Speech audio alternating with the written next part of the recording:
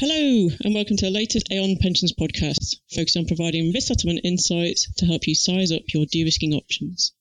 I'm your host, Karen Gainsford, a principal consultant in Aon's Risk Settlement Group, and I'm joined today by Martin Bird and Hugh Evans. Martin, Hugh, could you let our listeners know a little bit about your background?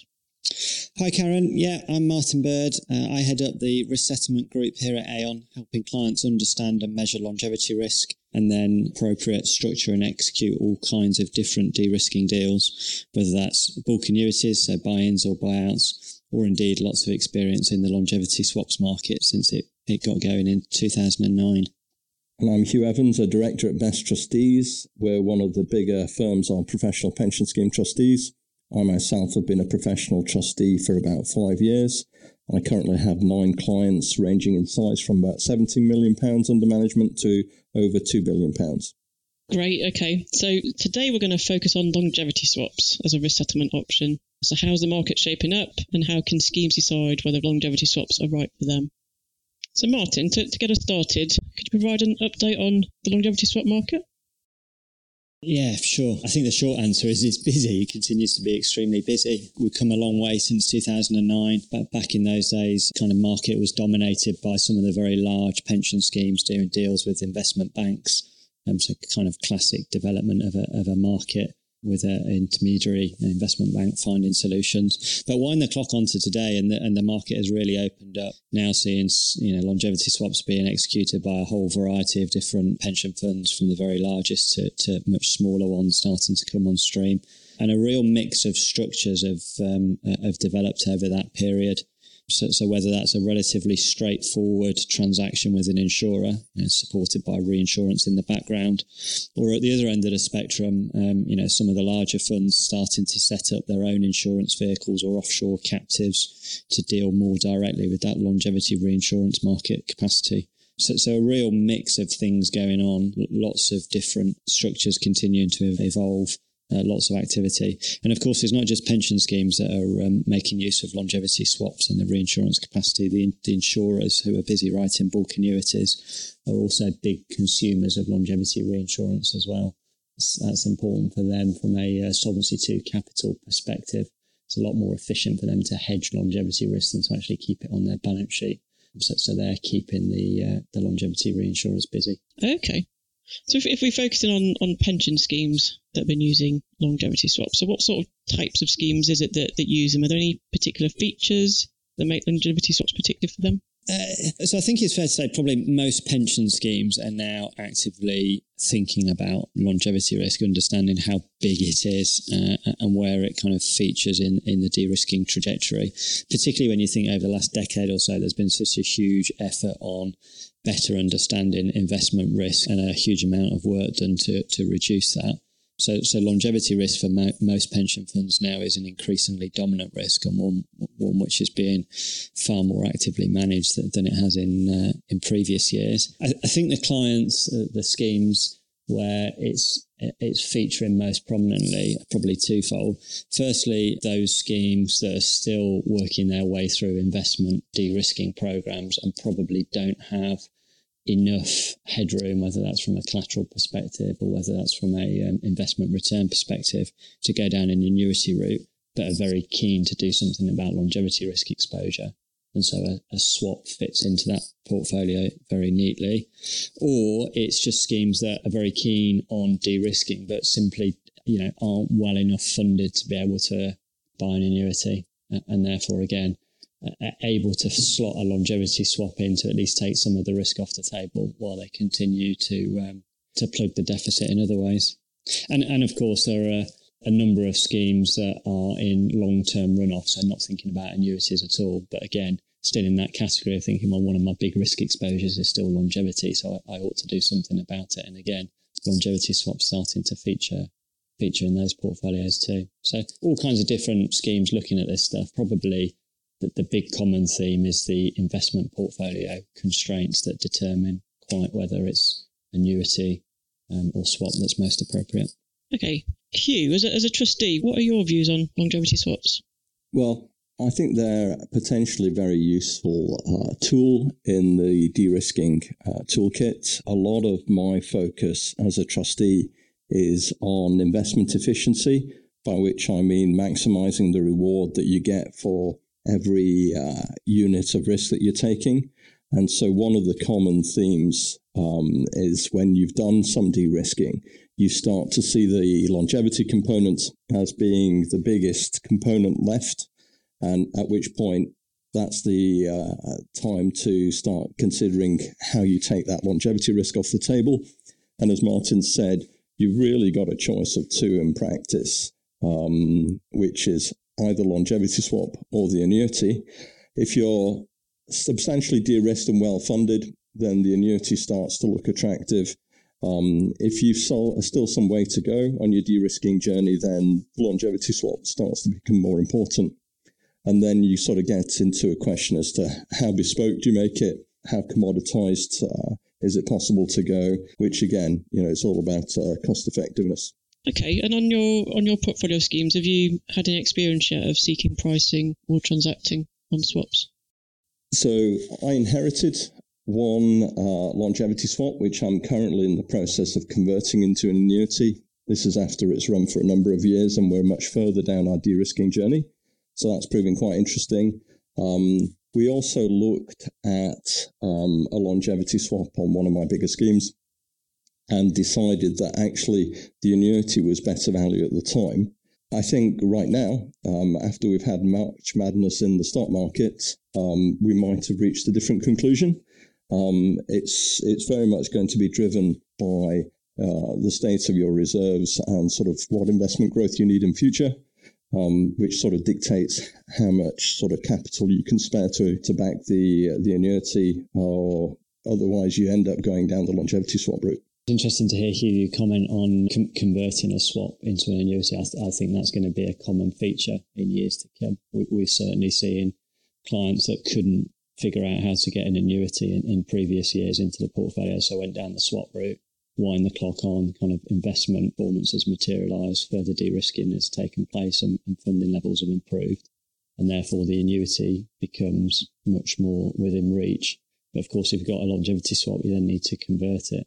I think that just underscores the importance of, even if you've got no plans to go down the annuity route, when you put your longevity swap in place, making sure it's sensibly future-proofed so that if circumstances change and you are able to go down that route, being able to flip the swap into an annuity at a later date, it is achievable. I'm starting to see a number of cases. Well, it's been some announced already, and certainly we expect more of those to come through over the coming years. I imagine, Martin, that's particularly the case as you move to the smaller funds where annuity is always going to be the end game. It's just a question of how you get there most efficiently. Yeah, completely agree. I think just picking up on the theme of size, Hugh, have you got any, in your own mind, are there any sort of size limits in terms of where you would or would not consider a longevity swap? So my experience is exclusively in the £1 billion plus schemes, but what I'm hearing by now is that you can start thinking about longevity swaps at around 250 million. But Martin will be closer to that than I am. Yeah, I think you're right. I think a few things. Obviously, the market developed, and as always with new markets, tends to be the bigger funds that go first. I wouldn't say that what we're now in is a completely standardised market in the longevity swap space, but we're definitely in a market where it's a very well-trodden path. And therefore that lends itself to an easier execution process, and then it kind of opens the market up to a much greater universe of schemes. The other observation I'd make is there's been a lot of effort over the past few years to design simpler, more streamlined products that are kind of easier for smaller schemes to access. And the sort of simplifications that we're talking about there are probably in two buckets. Bucket number one is around trying to balance designing a longevity hedge that is close as possible to the benefits that are being paid out from the scheme, but not over-engineering it to capture every single bit of benefit complexity, because you tend to find that adds to disproportionate cost. So striking a balance between a hedge that is a good fit, but not necessarily a completely perfect fit, if that destroys the economics of the deal. And the second bucket is probably around the collateral structures. So certainly at the larger end of the at the market. All of these longevity swaps are heavily collateralized.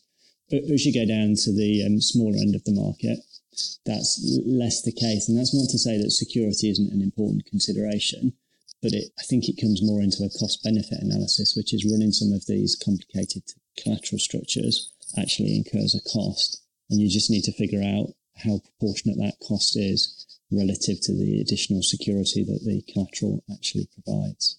So we're starting to see a number of cost-efficient ways of structuring these products, which all help make it more accessible for smaller schemes. Can I add to that one of the things that makes a longevity swap more attractive to schemes now than 10 years ago when I first started working on them is that we've seen some of those longevity swaps converted into annuities. And so it's very clear that can happen. Whereas when we were first implementing them, it was a major concern. And we were sort of taking quite a leap of faith that it would be possible to convert to an annuity at a later date. Yeah, good point. Yeah, and I think there's a broader topic there, isn't there, which is trying to put enough future-proofing and general flexibility into these contracts, because you never really know what's around the corner. And annuity is the obvious case, but there are things like member options and pension increase exchanges being a case in point, making sure that any reinsurance is sufficiently flexible to be able to amend the thing if some of these exercises are undertaken later on. So Martin, I think, obviously at the moment, COVID-19 is causing probably even more uncertainty than normal around current and future mortality rates and life expectancies. Does it still make sense to hedge longevity when there's so much uncertainty? Very, very topical question, isn't it? I suppose a number of facets to this. I mean, your first point, uncertainty, clearly key word at the moment, and with uncertainty equals greater risk, and particularly in a context where a lot of schemes are struggling with funding deficits opening up and more material concerns around covenant risk, etc., then strategically hedging risk still seems, very high on the agenda, and hedging longevity risk, still has a very strong business case attaching to it. That said, kind of if you step aside from the long-term strategy point of view, tactically, keeping your wits about you in terms of the price that you're paying for reinsurance, particularly around longevity at the moment, is clearly important. I think we're all very mindful that the death data is, and the projections for longevity outlooks, is a rapidly evolving area. And there's probably natural apprehension about regret risk of pulling the trigger on a large volume of transaction reinsurance right now, and then in 6 or 12 months looking back and feeling like it was absolutely the wrong time to have done that. I think that said, we're certainly working with a number of clients that are partway through longevity swap processes at the moment, and are absolutely continuing those processes on the grounds of it's the right strategic fit, and are thinking about whether and how to put the protection on, whether that's deferring until later in the year or potentially doing some tranching of the swaps and putting the protection on gradually over the next 1, 2, 3 years, kind of averaging any price adjustments that come through in the reinsurance pricing. Clearly, it's an area where, as I say, you need to keep your wits about you. So I don't think the market will completely stall, but I wouldn't be surprised that we see kind of a more gradual entry into the market, as I say, to get some natural price averaging into the system. But it's, as you say, a great amount of uncertainty at the moment, and something that we're very conscious of at the moment. I think for a trustee, that regret risk is the key right now, because you would feel exposed if you transacted a longevity swap within 18 months. God forbid, you find that you've lost 20% of your pensioners, and that longevity swap looks, with hindsight at that point, to have been a terrible decision, and you should have just waited to see what happens with COVID-19. Yeah, I think that's right. And there's just kind of natural kind of human behaviour, isn't there, at the moment around some of this stuff. I also think you need to have a very close look at the population in question, just to understand its characteristics, age profile, obviously, in particular, and just really have a long, hard think before you pull the trigger on any of this. So, Karen, that was a long-winded answer to your question. I think we'll still see stuff, but clearly there's a lot of thinking to do on the topic right now. Sure. Okay. Martin, as some closing thoughts, have you got any pointers for our listeners in terms of how schemes can assess if longevity swaps are right for them? So I suppose three thoughts. One, as we started the calls, assess the amount of longevity risk exposure that the scheme is actually exposed to. How big is it? How material in the context of the overall risk management plan that the trustees and sponsors have got in place, and think about how it fits into those long-term plans. Secondly, I think understand strategically where the pension scheme is headed, whether it's targeting an annuity route and thinking about how any longevity swap flows into an annuity over the medium or long term, or whether you're kind of more into long-term runoff and you're designing some longevity protection to fit alongside some low-risk assets. And then thirdly, as we were just touching on, clearly COVID-19 is very prevalent in conversations at the moment. So there's a kind of very much a tactical overlay as to timing and when's the right time to actually implement some of this stuff. Hugh, what about from your perspective? Any pointers for our listeners? For me, it's really an investment decision. Probably one thing I would point out is that buying the annuity doesn't necessarily get rid of a proportionate amount of longevity risk. And so it is really quite important for you to understand where the longevity risk is distributed within your scheme. And so you may find that doing a pensioner buy-in doesn't take that much off the table, whereas doing a longevity swap covering a significant part of your deferred population is much more effective at getting you to a more efficient risk-reward ratio. Okay, interesting point. So to summarise, I think we've heard today from Martin that longevity swap market remains very busy, and even in the current uncertain times, it can be still appropriate to hedge longevity risk. Hugh's helpfully provided some thoughts on scheme characteristics or circumstances that can lead to longevity swaps being a viable option. So that's it for today. Thank you both for joining us.